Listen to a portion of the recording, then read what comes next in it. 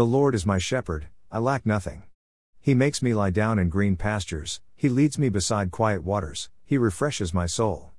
He guides me along the right paths for His name's sake.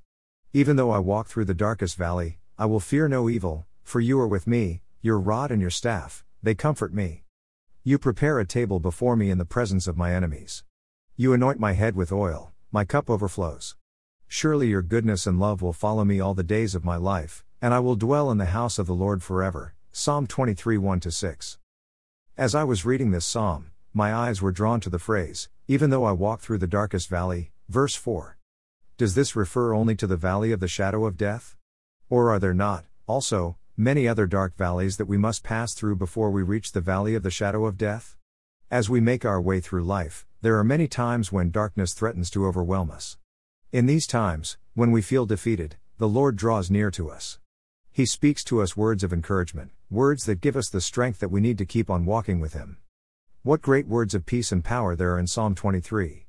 Sometimes, we feel that we're going under, we're sinking, drowning in a sea of negative emotions.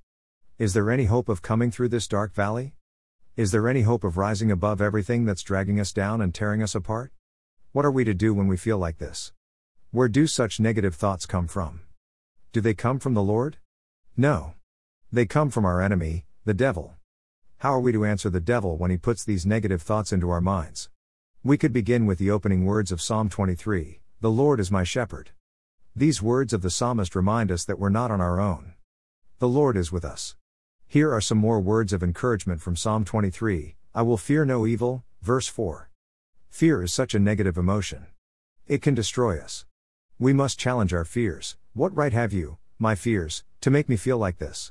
In the name of the Lord and in the power of the Lord, that's the way in which we must face our fears and conquer them. If we try to face our fears in our own strength, we will be defeated. We will try to overcome our fears, but we will fail to overcome them. Throughout the Word of God, the message comes to us loud and clear: we must put our faith in the Lord, if we are to win the victory over our fears. How does the Lord enable us to triumph over our many fears?